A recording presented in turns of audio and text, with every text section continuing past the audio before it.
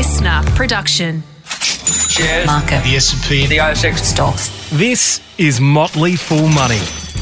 Welcome to Motley Fool Money, the podcast that doesn't take pot shots at Warren Buffett. I'm Scott Phillips, and with me, as always, is the straw man himself, Andrew Page. How are you, mate? Very good, mate. Quite the opposite, in fact. So How so? Quite the little fanboy club we've got going here when it comes to Buffett. Yes. He's Uncle Warren for a reason, isn't he? Let's be honest. Yes. I figure, by the way, it's probably got 55 years worth of justification for that too. There are fanboys and there are fanboys, and I figure if you're going to follow someone with a half-century track record. That's a pretty tough one to beat, I reckon. If you're going to join a cult, join the cult of Buffett. Well, he's just got so many pithy little sayings as well, which are really nice. There's a Buffett quote for any occasion, which is nice. It really is. And look, as I said, he's got a track record. This is interesting though, mate, because there was another famous investor, we're not going to get into it just yet, but who maybe did or maybe didn't take a pot shot at Warren Buffett, or at least Warren Buffett's investing style, his preferences. So we'll get to that in a minute. Mate, what's Strawman? I can't remember. As you know, it's a private investment club, my friend. You told me it was a private online investment club last time. You changed it up a little bit. You're going back to the simpler definition this time. That's the more correct definition. That's what we are. We look at stocks, we talk about stocks, and we hopefully give our members a few ideas and hopefully challenge some ideas. That's why it's called Strawman. The big idea behind it all is that the best way to improve an investment idea is to challenge it. So if your ego can handle it, and it's sometimes a bit hard to do, but I've always said if you're wrong, you're going to find out one way or the other. So it's better that you have another nice engaged investor to collaborate with, rather than Mr. Market sort of wiping thousands of dollars off your net worth. So yeah, that's what it's all about. Mate, I'm going to start with a tangent because I can, and because you mentioned the whole. And that's what we do. Well, yeah, this podcast really is a tangent with the occasional actual agenda item thrown in. I've been thinking a lot about this over the last couple of days for a whole lot of different reasons that have kind of coalesced. No particular reason, but that whole idea of challenging ideas, I am yet to really nail. Maybe I never will, because if it was possible, someone else probably would have done it already. The best way to actually avoid the confirmation bias, the endowment effect, the psychological traps that really truly get in people's way. The human brain is a weird and wonderful thing. One of the things it's really, really good at is once you've made a decision, it's like it puts up, it's like a bloody, the front lines of the Western Front, where there's rows of barbed wire and trenches and landmines. And once you've formed an idea, the ability, like just to not conscious, not someone who says, "Buggy, I'm not changing my mind, I don't care." I mean, that's the impact of it. But even someone who says, "No, I'm open to changing that idea." Yeah. Even then, your brain is still throwing up 4 or 5 lines of defenses just because we instinctively, subconsciously, innately hate being wrong and hate being told we're wrong and don't have to change our minds. There's something just so deeply ingrained that says, once I form that view, I can say I'm open to changing it. I can want to be open to changing it. It's still just really, really, really hard. And I don't know if it's possible. I mean, maybe it's purely biological, right? And there are things you can do, but the instinctive reaction to want to, you say, look, I'm open to being wrong, but I think I'm right. Here's why I think I'm right. It's almost like that's almost the point. We're so keen. Yeah. Again, instinctively, not consciously, just instinctively, biologically. I don't know if that's a question, a statement. I tweeted about it during the week. Any thoughts on that? Just that broad idea? Well, you're 100% right. I mean, there's a million psychological experiments that demonstrate it beyond a doubt. It is very real, and it is. I think you're right. It's one of those things that at best you can be aware of and you can try to work on, but it is always going to be there. And what will really screw with your head is that actually if you go too far the other way, that's just as bad. If you're the kind of person that flip-flops and changes their mind all the time, well, that's bad. Yeah. So, I mean, we've talked you need about conviction, right? Yeah. This is this really weird dichotomy with investing where on one hand you need to have the strength of your convictions and to be able to ignore the noise of the market and falling prices when the thesis, remains in your view true. So you've got to do that. But at the same time, you've got to be someone who can willingly and sometimes necessarily rapidly change their mind if the facts warrant it. So you're balancing off these two things against each other. It's super hard. How do you do it? There's nothing you can do to solve it. But that's kind of right. But for me, the best hack, to use that term, is writing it down. And hashtag life hack. Just a Word doc, whatever, and just say, why am I buying this company? And maybe someone just writes down because the share price is going up. Now, that's not a great investment thesis, but at least you've got something to ground yourself on, because you're the easiest person to trick, right?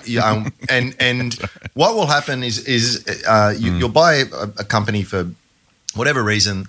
The facts will change, but then it's called thesis creep. You'll morph that investment thesis in a way that preserves your ego and means that you don't have to do something. But I feel as though when you write it down, and not only when you write it down, but at the same time, write down the factors that would cause you to sell. So here's why I think this is a good investment idea. Here are all the things that I'm expecting.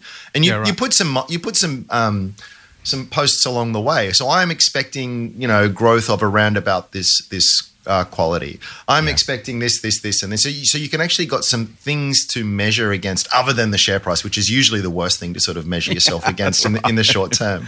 But at the same time, write down, so look, if this happened, I would consider this busted. And I think it's okay to sell really rapidly in that situation and then think without that endowment effect, without that ownership bias that comes with it. Because the great thing about the share market is that you can press a few buttons and buy back in. Yes, look, generally you're doing that if the share price has gone down, so there's no tax consideration.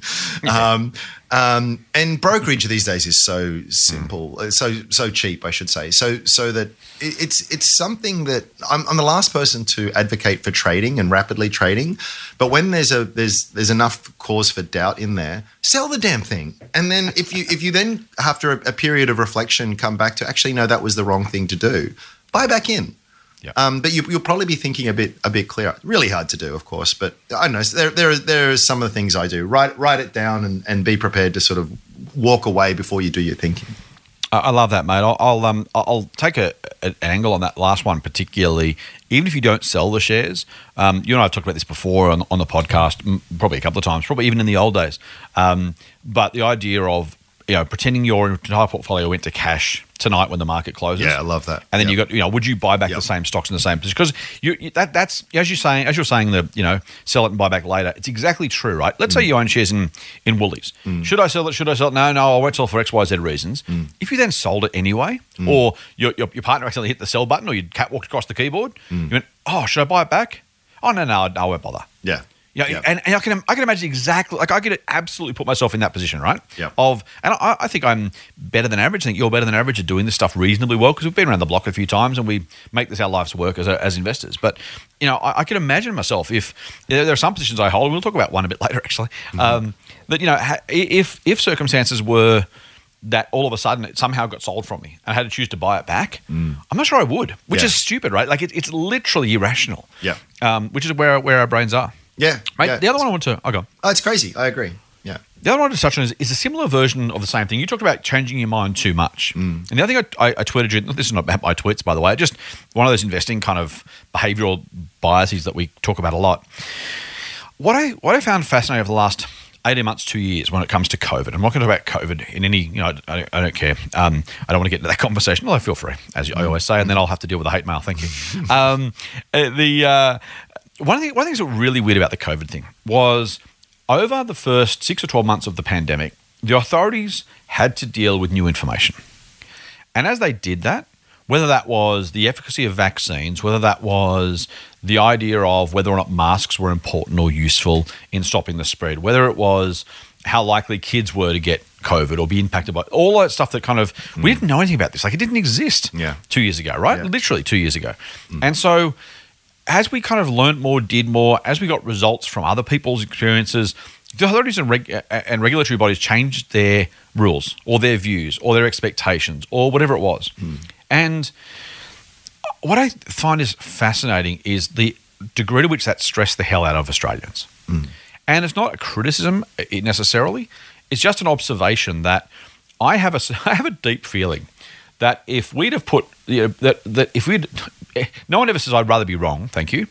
But I have a feeling that people would have been happier with the wrong advice maintained rather than better advice replacing the bad. Or not even bad advice, just the worst advice. Oh, right? 100%. So many times we heard during the thing, oh, what are the rules now? Oh, now I can't do that. Well, yesterday I could do that. What do you mean the vaccine's not great? What do you mean it's okay? Yep.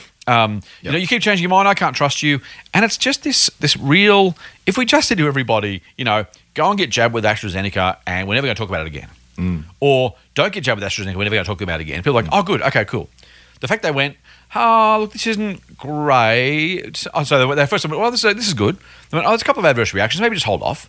And then it was, oh, crap, the COVID's spreading. It's actually now worth it on the balance of probabilities to get vaccinated with AZ because...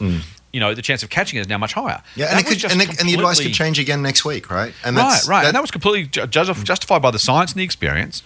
But the response from people was, they don't know what they're doing. You mentioned flip-flopping before in a different context. But I just found it absolutely fascinating on reflection that we just really struggle as humans to cope with that change. Yep. If the government had said 18 months ago, do this one thing for the next 18 months, we'd have grumbled about it and gone, okay, I guess I'll do it. But the fact that it changed was actually what kind of drove people slightly nuts. And then you think, well, what would you rather? Would you rather bad advice that doesn't change, or would you rather bad advice that's replaced with better advice? Well, of course you should prefer the latter. Very common in our game too. If you make a recommendation, you put it out there, and then 6 months later you say, actually, no sell. But you said, and it's like, I'm really fond of the JP Morgan saying, the man, not the company, who said, when the facts change, I change my mind. What do you do? Was that Keynes? Oh, was it? Oh, that was John Maynard Keynes. Oh, no, I've been misquoting for years now. I'll look it up while you talk. Well, either way, it's such I think it's such it reverses it, it inverts it. And it basically says, well, if you don't change your mind when the facts change, or even if the facts are the same, but your interpretation of those facts change on more quiet contemplation and reflection, I mean, that's a really dumb thing to do. And there's another one. I'm pretty sure this one's right. It's from Bezos. And he says, anyone who doesn't change their mind often vastly underestimates the complexity of the world we live in. Exactly. Which I love as well, because we're working with ideas and theories and they sort of seem to fit. And then we learn a little bit more and we need to change, and we need to sometimes change rapidly. One more pithy saying, which is you want strong convictions weakly held. I love that one. That's one which is another one is really really well put as well. It's just life. I wish the only vocation that tends to get away with it is the meteorologists. Politicians. Politicians, they get really attacked when they change their mind. I think it's a really sign of great strength to be able to change your mind. Yeah. But I think with the weather, you understand it because it's technically it's a chaotic system. It's very sensitive on initial conditions. It's very very very difficult to do. It's the old saying, why can we put a man on the moon but we can't forecast the weather? Well, the easy answer is it's just harder to forecast the weather. Right. Believe it or not. We accept it. Exactly. But in other domains, we're very less forgiving of that kind of stuff. But I think it's a wonderful strength for anyone who can do that. Again, not just flip-flopping on the latest trends and fads and whatever, but on a sound, objective basis, I think you need to. On all, whether politics, investing, economics, whatever, it's a sign of, I think it's a sign of intelligence, personally. Hard to do. Nice, I like it. I like it. Yeah, that's what we like to think. So we try and do exactly that, and we think we're smart. So, you'll be happy to know, mate, that you were wrong, but I was also wrong. Oh, okay. So the quote is widely attributed to Keynes. So I'm right in the sense that I've used the popular attribution, but it's actually completely wrong. Turns out there's no evidence, apparently according to Quote Investigator, which is a great website, there's no evidence that Keynes ever said that. Okay. It's actually Paul Samuelson in the 70s. Who's he? The US economist. Oh, right. So there you go. Yes, apparently that was so the story goes. I will correct myself. It's another little behavioral hack. It's called a call to authority. So if you're going to say something, it's always better to say, as Buffett said. Buffett said. If it's Andrew Page says, it's like, okay, that's nice. Or Warren Buffett said it, or JP Morgan said it, or John Templeton said it, or maybe it's true. Yeah, exactly. Anyway, mate, that's a nice tangent to start us off. Let's get back to some degree. 20 minutes in, let's get to the agenda. Of an agenda. And we've only got a couple of quick things to get through. I'm not going to spend too long on this. We spend too much time on interest rates. I say that, and then we normally spend too much time on interest rates anyway.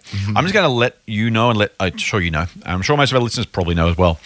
The bond market, the collection of investors who buy and sell bonds, have now priced in an official cash rate of 1.5% by April 2023. Yeah.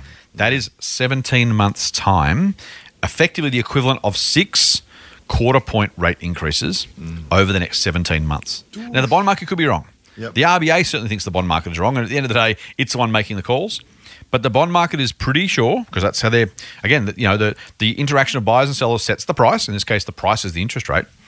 It's implied the rate will be 1.5% by April 2023, which is just, interesting, scary, depending on who you are and what you're doing. The simple reality, by the way, is that takes a 2.5% mortgage rate to about 4%. So if you're paying a mortgage right now, I don't want to scare you. I'm not trying to be the boogeyman. I'm not trying to. I have no so what other than go and jump on a mortgage calculator and whack whatever rate you're in now, and then whack in 1.5 percentage points higher than that, because that might be what you're paying in 11 or 18 months' time. And again, maybe it doesn't happen. Maybe I'm over cautious or maybe I'm guilty of taking too much out of that. But just do me a favor, just have a look at what that might cost you, and start to think about how you're going to meet those requirements. I'm not saying it's not stupidly onerous. It's not terribly high, but it will cost you more than it's costing you now. And if you're not already paying more into your mortgage, you're going to have to find some money from somewhere else to pay that mortgage. If you are, then fantastic, well done. So I would, if it was me right now, I would be putting in 4% in my mortgage calculator, working out the repayments and starting to pay that off now if you're not already. Just to get yourself used to it, because if it doesn't happen, you're miles ahead in the mortgage. If it does happen, you're not going to be caught up when those rates increase and trying to work out where the money's going to come from. Yeah. Look, we've got a very smart listenership, as you know, and I'm sure that anyone who took on smarter than me a loan of hundreds and hundreds of thousands of dollars, maybe millions of dollars, probably did that beforehand anyway. And if they didn't, the bank does that for you, in theory. Where they sort of stress test it and put a buffer on top of it. So unless you lied on your application form or you thought that nothing was ever going to change, you should be right. It's going to suck. I mean, it's not what you want to see as a mortgage holder.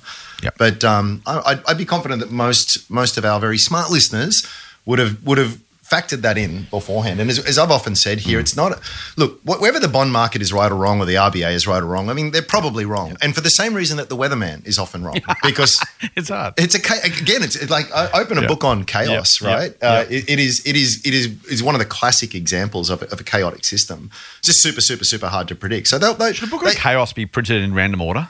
No, well, there you go. Boom. Sorry, but I've always felt as though that.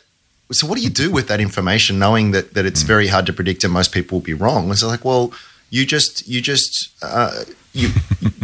ask the so what. It's like, I don't know what's going to happen, but if it did happen, what does that look like? And I've thought that through and I've considered that scenario. Mm-hmm. I think that's the best that you can do. And that way it's kind of like, if it doesn't, well, great, you're okay. And if it does, well, that's cool too. You've factored it in. And it's the person who assumes that nothing's going to change over the life of a 25-year long mortgage. Yeah. Who's going to get caught out and screaming at the government or someone to do something and bail them out, and it's unfair and rah rah rah. And like, well, I don't know. I think prepare for the worst, hope for the best is a very good mantra when it comes to these things. Very good. And mate, I think you're right that our listenership, almost to a person, are sound, thoughtful, intelligent people who are doing the right thing. I also think that having had mortgages for most of my adult life, it's very easy to adopt the standard of living that your mortgage repayment allows you to, even if you can technically afford to repay the mortgage. And that's all I'm saying is, it's easy to kind of go, well, I got stress tested on 4.5%. I can afford that, so I got the mortgage, but I only have to pay back this much, so that's what I'm paying back. Those are different things, right? And sometimes other people will say, hopefully most people listening to us will have said, well, I know it could go up, so I'm going to pay more off the mortgage. Or at least I'm saving the difference, so I know that I've got it if I need it. Or, my lifestyle hasn't expanded that much, but there's school fees and cars and Netflix subscriptions and clothes and holidays, and it doesn't. Particularly if you took out a mortgage 5, 7, 8 years ago, and you've had sequential declines, unless you've literally made a point of maintaining a higher repayment rate, or kind of in your budget, having a budget line that says, extra saving for the time when mortgage goes up. It's just very, very easy. As we know, we were talking about behavioural biases.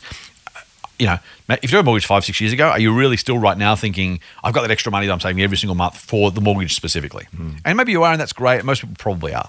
So I just want to flag that for the sake of it. I think it's just be prepared for the impact. I don't think, as you say, people will be losing houses over it, particularly our listenership, but there might well be lifestyle changes that are required. And I just would suggest they start to move into that now. Yeah. Yep. It's a really good skill. We're all goldfish in the sense that we grow to the size of our bowl. Right. Yes, exactly. You know, so there's plenty of people living in very posh suburbs who are under financial stress because, you know, it's hard to sort of maintain the 3 Bentleys and, you know, whatever else that you have. Yeah, exactly. And I can't tell you the number of, particularly, you know, back in the day when I was closer to the end, you'd know a few investment bankers and you think, oh my God, eye-watering offensive salaries, and they're all strapped for cash.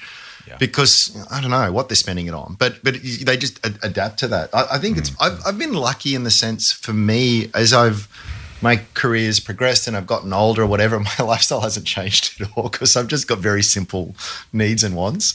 But that's a superpower in terms of financial advantage because as that goes up, if your expenses don't rise in tandem with your income, that's just extra fuel for the fire to either repay that mortgage or to invest with. It's so massively powerful. That's the whole FIRE movement, right? And I explain that. Financially independent, retire young. It's one of those acronyms, and sort of early, dude. Something. What did I say? Retire. Oh, young. Yes. That'd be fiery, which is a whole different thing. Yeah, different thing. But I like it. But it's a bit of a movement, and more so with the sort of Gen Y and below kind of people who are just like, I'm just throwing everything I can at this because I think it's so smart and just shows such. Some people take it too far and they live in a tent and eat 2-minute noodles or whatever, but. You know, when someone who starts doing that at 20 who retires at 45, a very wealthy person. Exactly. The trouble is that the chains, here's a Buffett quote, the chains of habit are too lightly felt until they're too heavy to be broken. Nice. And I know more than a few people, particularly my sort of parents' generation, who are loaded. You know, they were like on high incomes, but they were just the baby boomers who just had an incredible wealth windfall with property and but they are as tight as you can imagine. And just because that's how you get wealthy, right? That's the point. You can't, but it's sort of like the mental switch is you after a lifetime of being frugal. Yeah. It just actually causes almost physical pain to start spending on that. You know, can't buy a new car or can't do it because that's not what you do. And it's like, I think I actually really applaud it to a point until you kind of think, well, money is live your life. Is there? It has a utility in terms of being able to let you do the things that you want to do. And it's while it's great to sort of sacrifice now for more consumption later. If you never increase that consumption, it's kind of like just sitting there doing nothing, and the kids will get it, I guess, eventually, and they'll have a good time with it. So there's in all things in life, there's a balance. Good for us, exactly. No, it's a real. I love that. Can I say the FIRE acronym is the world's worst acronym? Like the word FIRE is kind of cool. It's kind of sparky and hot and financially independent retire. It's like you got to put like a semicolon in there yourself. It's the world's worst acronym. But as you say, it's a big movement, and it is. I mean, I really like it. You know, like half the time I spend my life thinking those young people, they've got to get back with the program. If they don't buy a house yet, price is going to keep going up. You know what they've got to deal with. Like, you know, there's some element of like you can complain and put it off, but you only make it harder for yourself. The other part of me is like, you know what?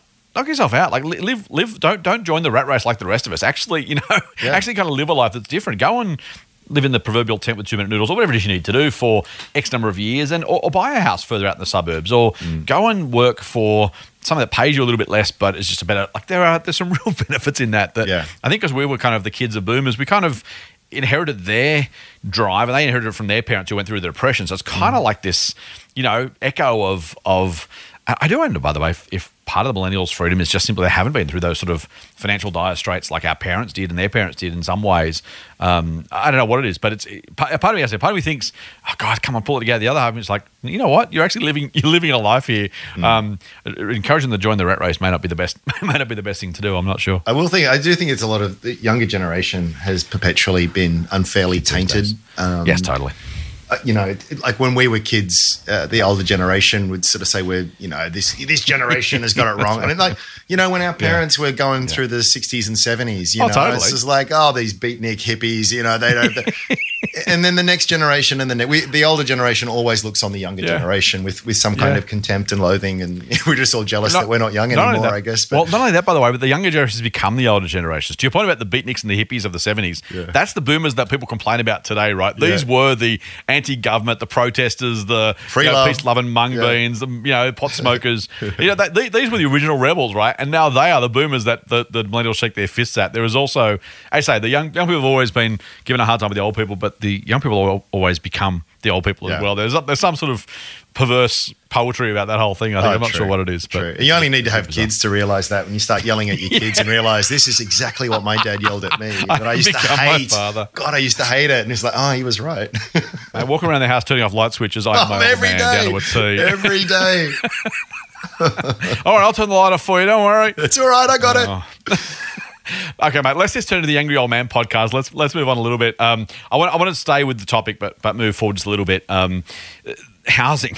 I'm always reluctant to bring it up, mostly because if I start you on a rant, I can go and make coffee and come back and be pretty comfortable you're still going to be going. You can go harvest the beans and roast them. Exactly.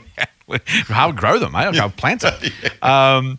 The CBA this week says it's expecting house prices to fall 10% in 2023. Not coincidentally, also the time when the bond market expects the official cash rate to go up from 0.1 to 1.5%. I imagine there's some synergy there. It might be a shock for some people who don't remember that house prices fall sometimes. Yeah, they actually do, believe it or not. Look, again, as much as that resonates with personal biases that I have, the banks have made plenty of predictions that have turned out to be absolute rubbish. That's also true. And I would even say that anyone who's bought a property in the last year, who cares? You've gone 30% up in Sydney, not far off in other capital cities and around the place. So, I mean, this is the share market, right? So if you're taking 3 steps forward and 1 step backward, you're still in a pretty good place. So it's. I don't think too many people will suffer from that. There's another thing here you've got to imagine too. When you look at the aggregation of everyone out there who's got a mortgage, even people who went right to the limit and right to the eyeballs on where they were. Yeah, exactly. It's only really the people who have taken it out let's say for the sake of argument that's true, and prices are sort of flat for the 2022 and then down 10%.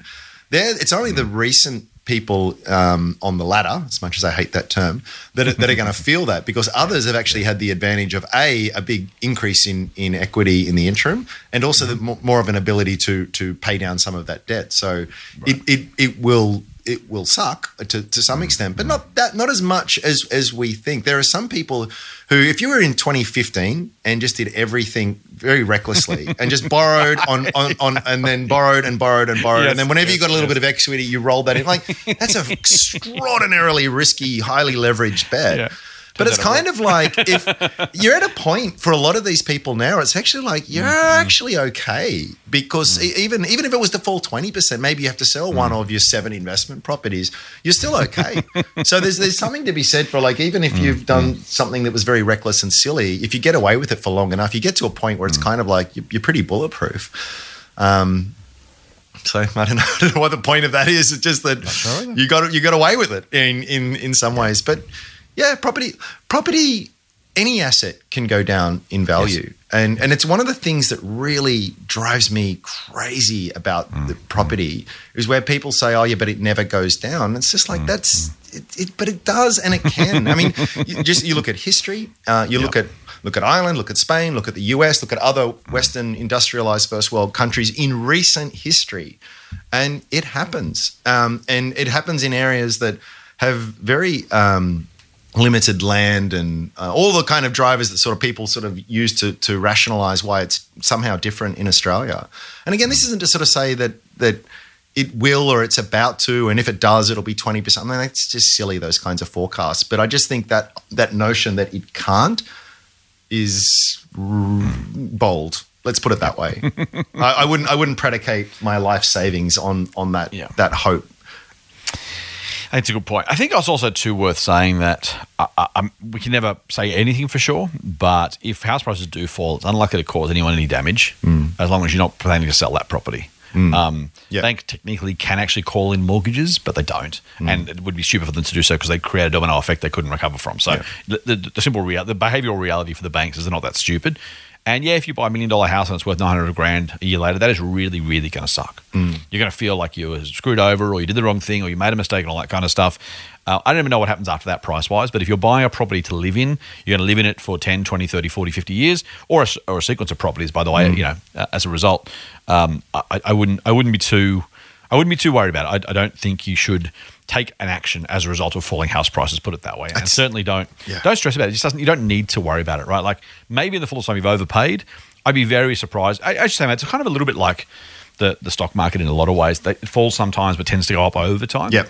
I'd be very surprised if you bought a house price at the very top of the property market whenever that happens, and you come back 10 years later, it's unlikely you're still underwater. And as long as you're paying off an asset to live in, that's going to be a lifestyle asset, not a financial asset, then I don't think anyone should be super freaked out about it. I would be a little bit concerned if I was buying an investment property and expecting something to change. But as long as you can afford the repayments, and as long as you're doing it for lifestyle reasons, for family reasons, or for whatever, just for security, for stability, for whatever it is you want to buy for, don't freak out even when that happens. And it probably wins the point, right? It's such an important point, because this is.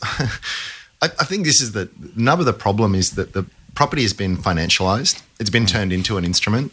Here's one of my bugbears. You don't buy a property anymore. One of them. You get into the market. Right? You see it on the news all the time. People have something on 7:30. Oh, yes, we really wanted to get into the market. And like, no, you were buying a house. Actually, no, you were buying a home, right? To live in. I hate this thing. The market is there when you need to transact. Other than that, what's the point of it? It doesn't. That's the only thing that it serves, only function that it serves. And so if you're buying a home to live in, and again, you've been sensible in accounting for potential increases in cost or whatever.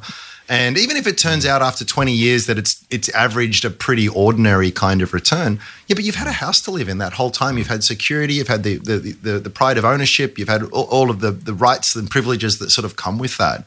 It's not a terrible outcome. And I think that's where we've gotten a little lost in this country, where it isn't about somewhere to live. It's a wealth creation vehicle. And that actually makes no sense at all, particularly when you're living in a house, because you buy a house today and it goes up 10x next year. Well, how does that benefit you? Exactly. You can sell it, but now you're on the street, so you're probably going to have to buy another house. So the only way it benefits you is if you downsize or you move to a cheaper market or something like that. Other than that, you're going to be buying and selling in the same kind of market. So, and just quietly, mate, people who move to cheaper markets don't buy cheaper houses. They just buy more with the money. And I speak from absolute experience where we sold a place in suburban Sydney, moved to the Southern Highlands down in Bowral, and we spent every dollar that we made buying a slightly larger property, which was great. But no one. I mean, a few people occasionally downsize. But if you move to cheaper markets, and look, I shouldn't say no one does. Of course, someone does, and someone listening to us obviously right now has. So well done, I mean, no one. Yeah. But it's very rare people go, you know what? I'm going to sell my expensive Sydney property and move to Orange and bank the savings. Yep. You're going to go, I wonder what I can afford in Orange. I can afford that. Let's go and buy that place, or whichever town it is. By the way, it doesn't have to be Orange, but you know what I mean. Yeah, it's 100% true. So I just think that differentiate between a home to live in versus an investment. And my concern is more over the people making an investment today, recently, in the sense that when you're, again, I think a really nice, this is ostensibly a podcast about the share market, so I'll tie it back to that. Let's pretend. Let's pretend that the average Sydney property is a share. That is offering you. Well, let's talk in real terms here. So net yield. So once you've deducted your costs and all the rest of it, on average mortgages and all this, you're probably getting a yield of 0.5% to 1%. If that. A lot of people are actually getting negative yields, and you've got an asset whose income is historically has tended to rise at about the rate of wage growth. Because you've got to put a renter in there, and renters can afford what renters can afford. Yep. And so it's not like a SaaS startup company that's going to compound. Rent doesn't increase for 20% each year for the next 5 years, as it may have with Xero or Afterpay or something like that. So even an optimist would probably say that you're going to get maybe rate of inflation, rate of wage growth 3, let's call it 4% to be generous. And you're paying a PE multiple on that, which is probably akin to around about 30, 35 or something. So if I was to present to you, hey, Scott, I got a share, it's virtually got no yield. The dividend yield's virtually nothing. The income, the profit growth is probably going to be 3, 4% inflation kind of system growth. Would you, and it's trading at a PE of 35. Would you buy it? Like, no way you would buy it. But because it's a house, I don't know. For some reason, those normal rules don't apply. It doesn't make a lot of sense. Again, it's one of those things. Just to preempt people who might be screaming at their podcast machine right now, it has been a remarkable strategy when capital values rise, and that's the bet, right? So I don't care that I'm making no money or potentially even losing money on a financial year basis through the rent and costs and that. But that's cool because I get a bit of a tax bonus, and then I get this massive capital gain. So my argument for, I guess, that the housing market increasingly getting more difficult is a mathematical one. And it's probably summed up best by that lovely saying, I don't know who said this, maybe we should search this one up. Trees don't grow to the sky. So take a bit of graph paper and put in whatever your starting point is. Call it $1 million, the median house price in Sydney, and grow that by what your assumption is. Let's say 10%, because people say that property doubles every 7 years.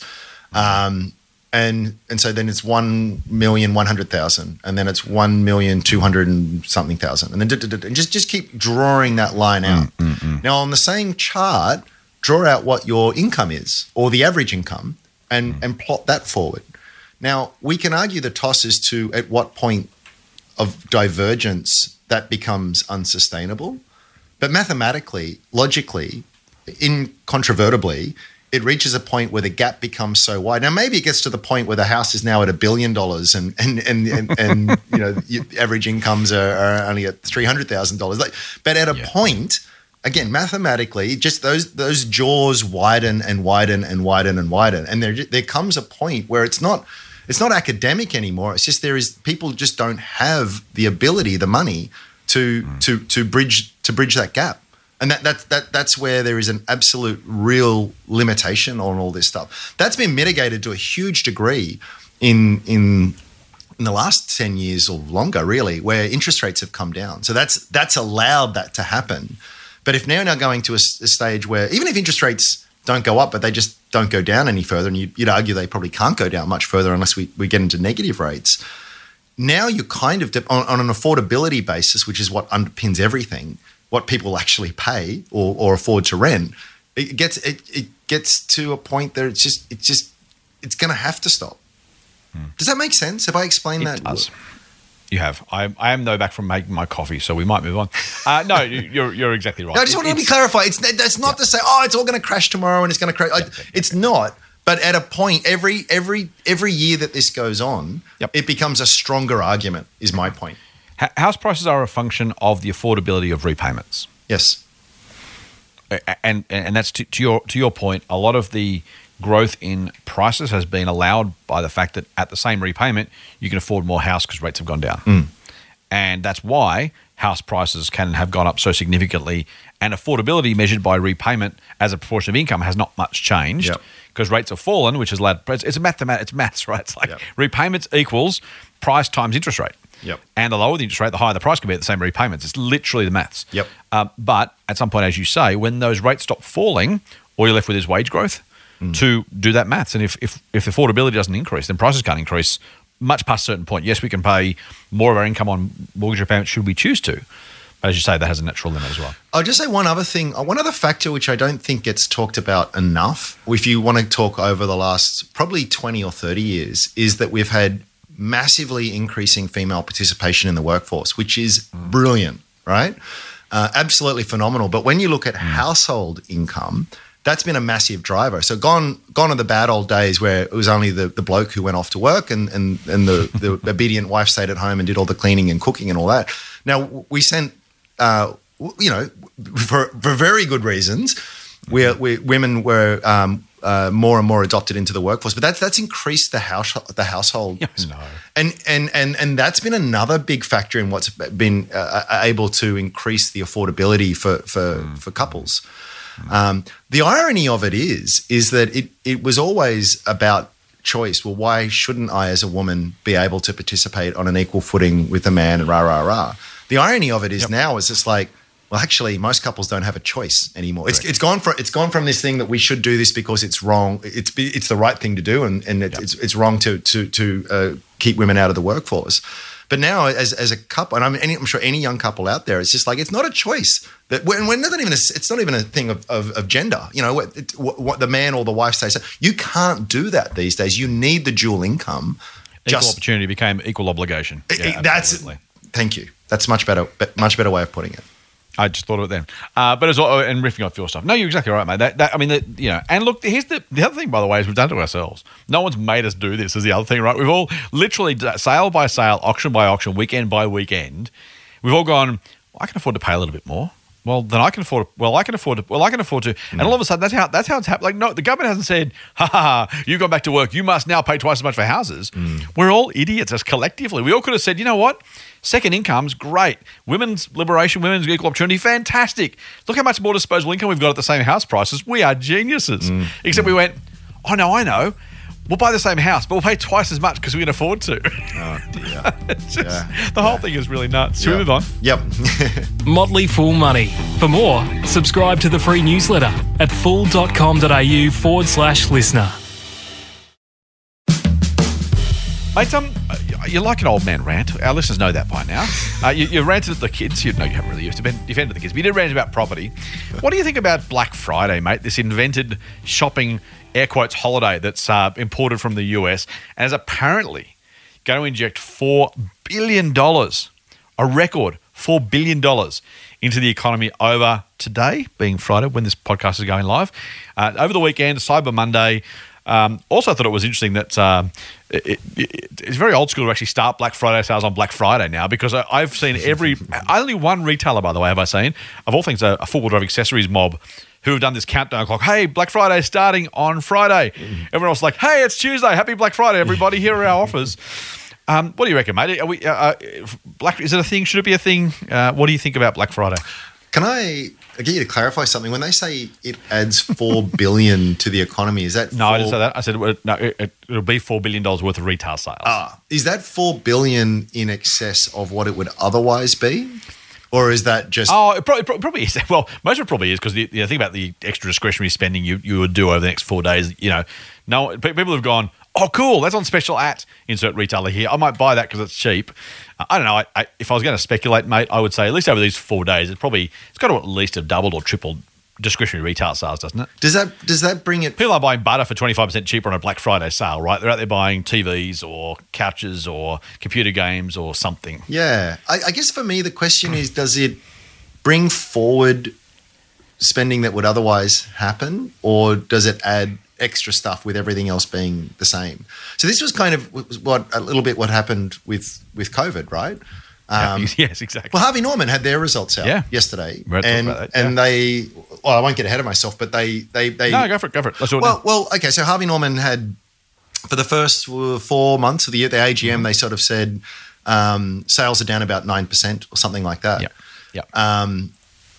But they're up 16% from where they were the year before. And the market actually fell a little bit on the open, but ended up the day pretty flat. I don't think anyone was that surprised, because during COVID, we all spent all this money. But you don't, once you've bought the new computer, the new desk, the new seat, whatever, the printer, whatever you needed for your home office and a few other things, you don't need to do it again. So what it really did was just pull spending that would otherwise happen forward a little bit. Yep. So I'm always...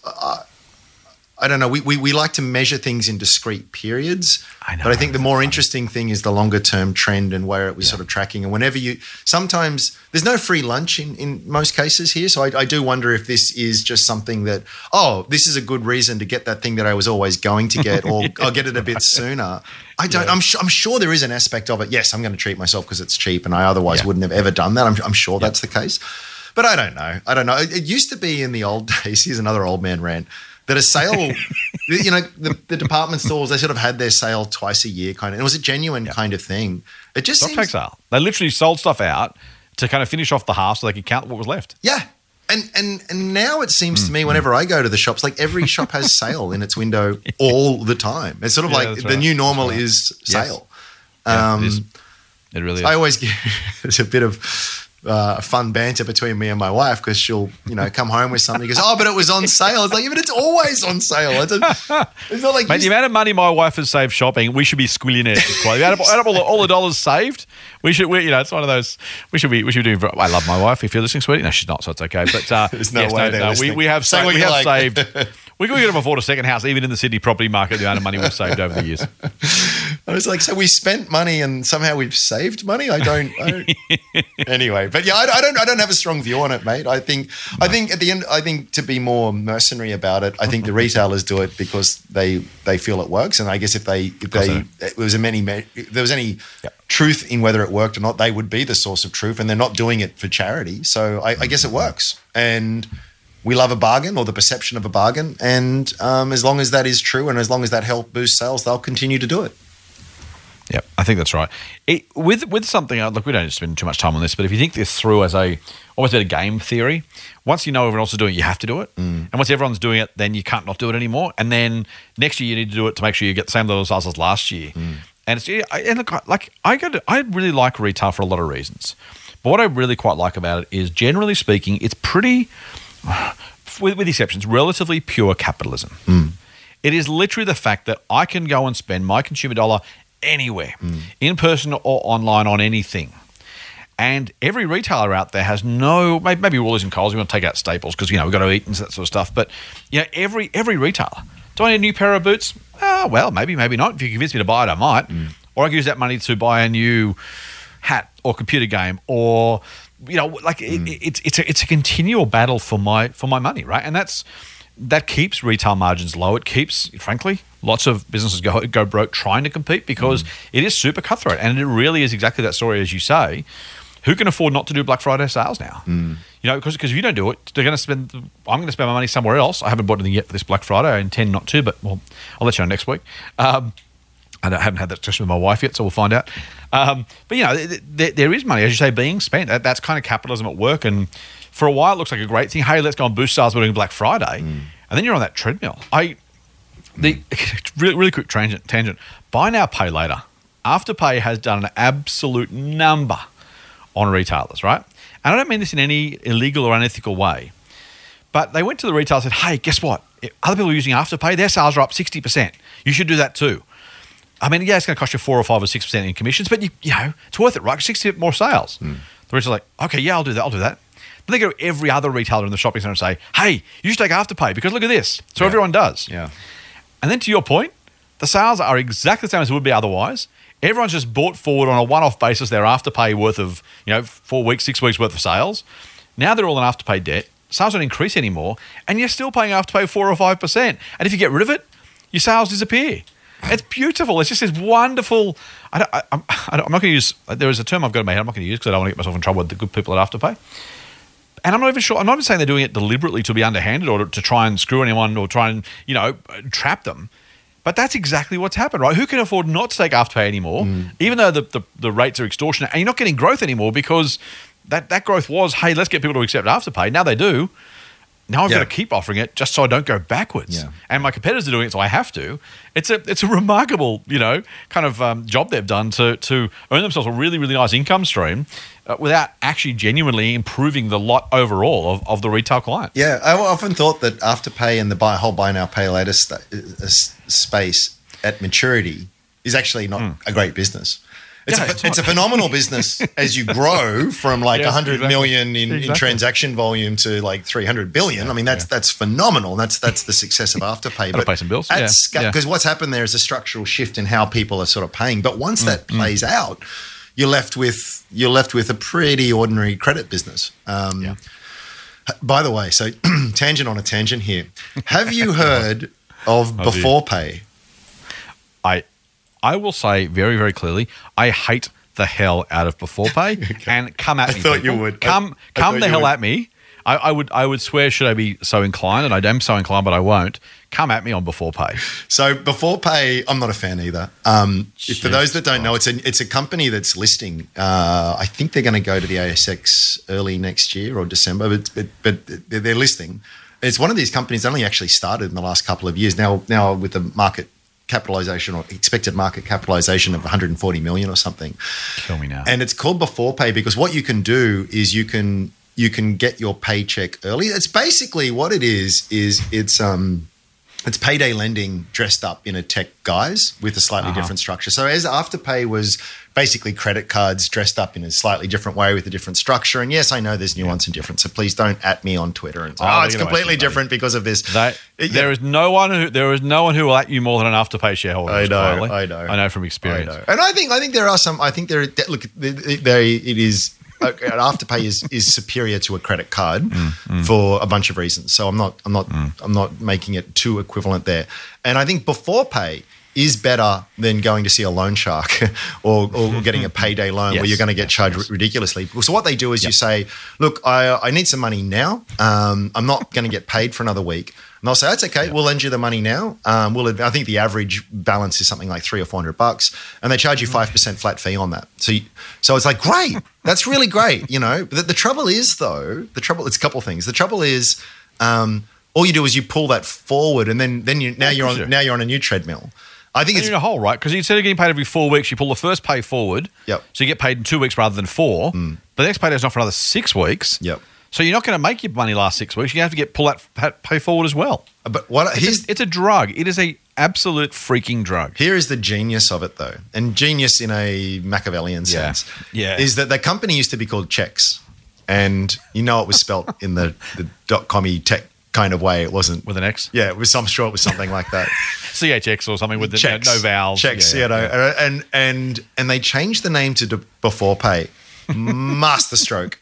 What a masterstroke. You can get, I guarantee you right now, a bunch of punters out there going, wait a sec, Afterpay was good. Before Pay, that sounds similar. Yep. Lots of growth, structural. Who doesn't want to get paid early? It's only 5%. What's the harm? I'm sure it goes really well. The interesting thing is we actually had a bit of a read of the prospectus, and they're actually the unit economics are terrible. They actually lost money. So they lent people a whole bunch of money. And then they had to write a bunch of it off, more than they even made in profit because the people couldn't pay it back. And so it's a whole other segment for the podcast. But I feel as though there's actually a chance that they do reasonably well.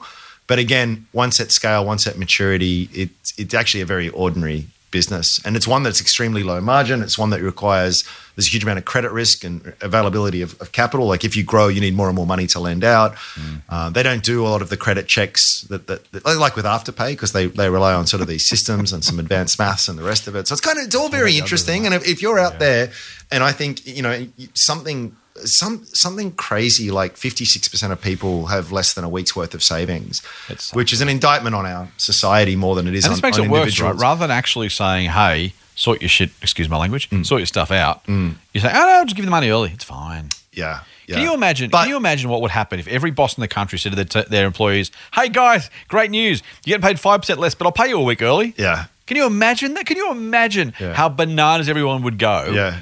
Now, this thing comes in to attack vulnerable people who need them pay early because they literally can't pay the bills. Yeah.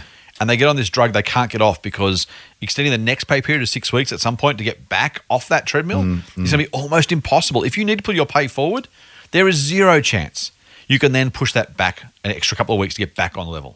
So I'm not a fan of that whole idea, but I will say that it is a lesser of two evils. So when you get with a payday lender, you get into a debt spiral you can't get out of. We talk about the powers of compounding all the time. Yep. When you've got a loan with 20% interest on it, that's compounding in reverse. And that's a very hard hole to dig yourself out of, because then you start paying interest on interest on interest on interest. And it just really gets away with you. At least with this product, that can't happen. So if you miss your payments or whatever, they'll just stop lending it to you. And you're only ever on the hook for the 5%. Maybe there's a late fee or something in there. But and look, yes, targeting vulnerable people, et cetera, et cetera, et cetera.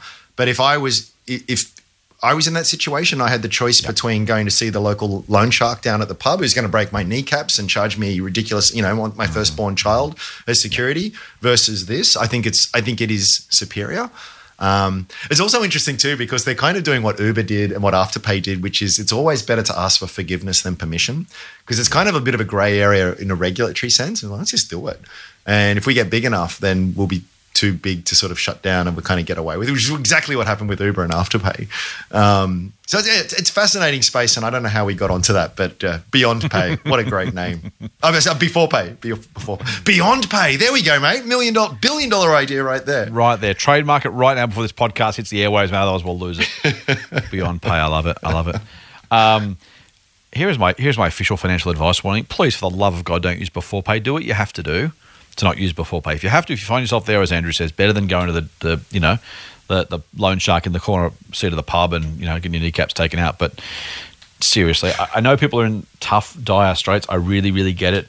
I get that it seems attractive. You can't get off this drug once you get on it. It's going to be so stupidly hard because if you need to pay forward, there is no chance you can then afford to save enough money to push it back. It just mathematically is not going to work. It's like this stupid rent moratorium in COVID. Hey, everyone's really suffering and people can't, people who work in hospitality, you can't pay. So you don't have to pay rent.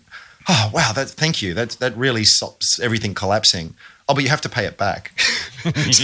So rack up the rent debt, so you didn't have to pay rent for a few months, and now you've got to pay double rent. And just no one's going to get back on top of that. So it's kind of a bit crazy, I think. All right, mate. Let's finish off with something that's we haven't got too long left because we've, as unusually for us, ranted and tangented through the entire podcast. Only 8 other items on the agenda. Yeah, exactly. I dissed the agenda ages ago, mate. Deleted the whole thing. Just who cares? This is fact. You like Howard Marks, so I'm reluctant to bring this up and ask you to try and keep this tight, but I'm going to do my level best. Howard Marks is the famed, although not as well known as he should be, investor out of the US. Runs Oak Tree Capital. He writes regular memos, like Buffett and others do. Marx's memos went nowhere for years, finally got discovered. Anyway, a guy worth listening to. Yeah, subscribe. It's free. Oakmark Investments or something, capital.com. Just Google Howard Marks memo. Howard Marks memo. You'll find it.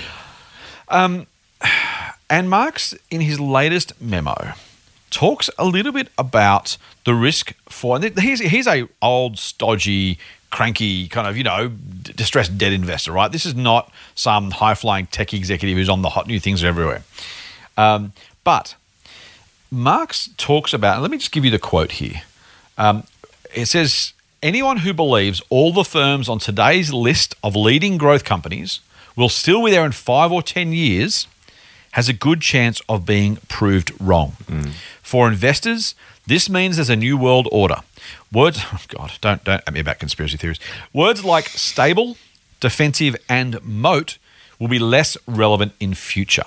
Much of investing will require more technological expertise than it did in the past, and investments made on the assumptions that tomorrow will look like yesterday must be subject to vastly increased scrutiny. Now, this is Marx. This is not, as it's not Elon Musk. It's not Steve Jobs. It's not Bill Gates. It's not whoever the coolest tech kids are these days. He's not talking about blockchains and Ethereums. No, Andrew, I'm not going to let you talk about that. He's just saying at a company level, at a just and the biggest and best businesses. He's saying, hey, if you think the future is going to be like the past, more so than any time in history, you want to be really, really, really careful what you assume because the speed of progress, the ability for the current leaders to be supplanted, replaced, overtaken by the new guys is likely to happen in a much, much quicker way, a much more complete way, because growth is so fast. We've talked about before, mate, in the 50s and 60s, if you want to grow your steel mill business, you had to go and build a new steel mill. It took you 7 or 8 years. And you might have had a third 5 years later, and a fourth 10 years later, and a fifth 25 years later. Huge amounts of capital investment required. Capital and time and effort, and it doesn't scale very well because each new plant has its own requirements. So these days, you get a new bit of – think about how fast Zoom took off in the last 2 years. Obviously for the obvious COVID reasons, but went through the roof. Well, it took off, but why Zoom? Why not Skype? Skype's been around forever. That ostensibly serves the exact same purpose. And that's almost Marx's and that's the point. Right? That's These guys were the market leaders. Skype, even Cisco had its own WebEx system or something. I think the Motley Fool, we used it for a while. It was installed in the offices, in the meeting rooms, like their webcams. Like we'd spent a small fortune on hardware. Within 18 months of Zoom being around, we'd ripped the whole out. So people would have said, "Oh no, we've got a lock on these guys." You like trapdoor moats, Andrew? There's a trapdoor moat here. We've already got our equipment in the offices. People aren't going to get rid of that, are they? Literally less than 18 months after Zoom hit the big time, the Fool had ripped out all of our, I'm pretty sure it was Cisco systems, and replaced them all with Zoom cameras. And Who's to say it won't happen again in the next 6 months, 12 months, 5 years, 10 years? So Mark's didn't talk about Zoom specifically, by the way, and we're just using it as an example, but it's just really, really important.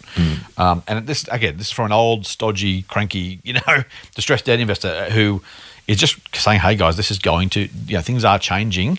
You need to not assume the future looks like the past. There is a term for this. I think it's called the Great Acceleration, and It's fascinating. So if you look at, name your metric, whether it's food production, energy production, consumption, whether it's anything that you might want to measure the pace of change in society, it's hockey sticking at the moment. So for, I think agricultural society formed 10,000 years ago, and it was a very straight line. And then we kind of hit this industrial revolution, and then things started to accelerate. And then we've hit this information revolution, and then it started to accelerate further. Yeah. And so whether it's population growth, whether it's infant mortality, whether it's anything, it is going up and to the right at a far, far, far greater pace. And it's fascinating because it's a new thing in the world. We've never been at this pace of change. And there's also a mathematical argument here as well, because again, trees don't grow to the sky. So it's kind of, it says sort of one of two things logically to me. Either we go on to godlike omnipotence through the powers of the singularity and advanced AI and fusion energy, and which is possible, totally, hopefully possible, because the alternate is that it crashes. That's right. Right, and again, it just has to at some point. We either find fundamentally new ways of doing things. It really comes back to energy at the end of the day. But so it's a bit of a tangent, but I think that gets to what Marx is talking about. And that the pace of change is just so rapidly expanding. So in the old days, you could be the most talented, gifted entrepreneur in the world. If you didn't have access to capital, you just couldn't do anything. Now, if you've got an internet connection, you can subscribe to Salesforce, Xero, MailChimp, a few other sort of online SaaS programs for pennies in the dollar. Maybe it costs you $300 a year for the services that would require you tens of thousands with an accountant and all of that. So the barriers to entry are really, really, really low. Not only that, but you've now more interconnected. You can connect to all kinds. You can reach. I could start up a business, and most of my money comes from Zimbabwe, right? Now, potentially, I've truly got access to a global marketplace.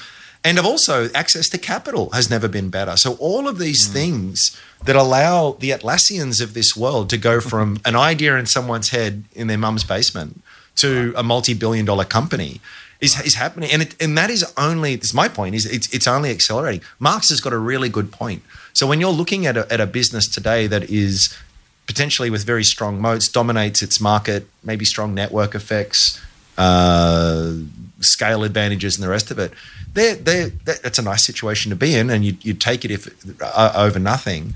But they're not as powerful as they once were, and that to me actually is one of the things to be wary of with a lot of these hyper growth companies that are trading on price to sales of 60 and the rest of it. It's kind of like, it's actually not that stupid if you feel in 10 years that while they're bleeding cash now, they are going to just absolutely. It's Tesla, right?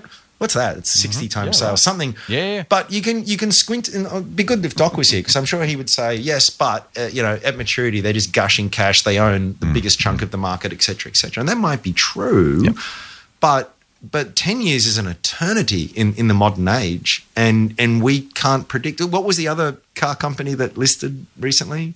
Rivian. Yes. And that's a whole other kettle of fish that we could dive into on another episode.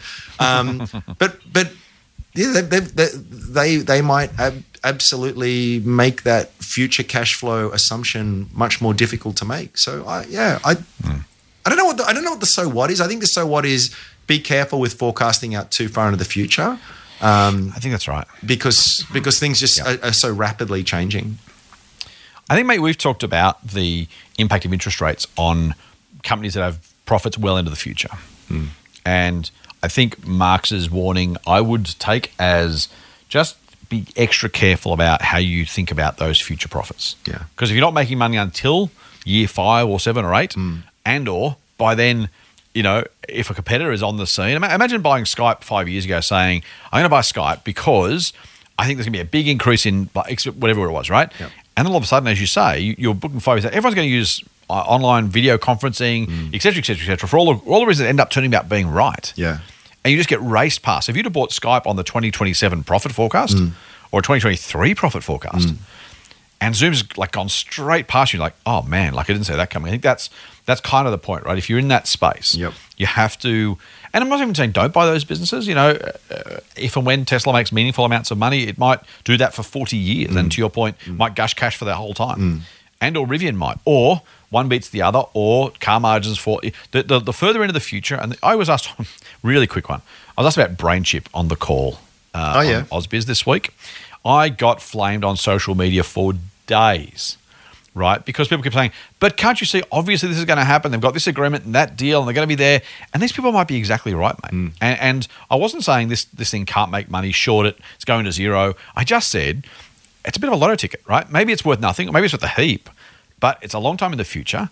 At some point, they may or may not have large amounts of customers, large amounts of installations, and or no competition. Or a whole lot could be different by then, and we're looking so far into the future, I don't know the answer. And I think that's, you know, my take on Mark's comment is just be careful how much you assume is happening X years out, because if the pace of change is happening that quickly, if I've got to wait till 2028 for a return from my company, maybe I get it, or maybe by then, you know, the BlackBerry Mark III that I was planning to release has been superseded by the iPhone. Or, and again, choose your industry, choose your example. But Skype and Zoom, I think, is a great example. That you raised of exactly that issue. You know, Skype was the air presumptive, and then just literally left in the dust. And you could have been absolutely right. It's a market leader. Yeah, it's doing the thing with Microsoft. Yeah, it's going to be big. Yeah, it's being bundled with every Outlook. Oh, yeah, great.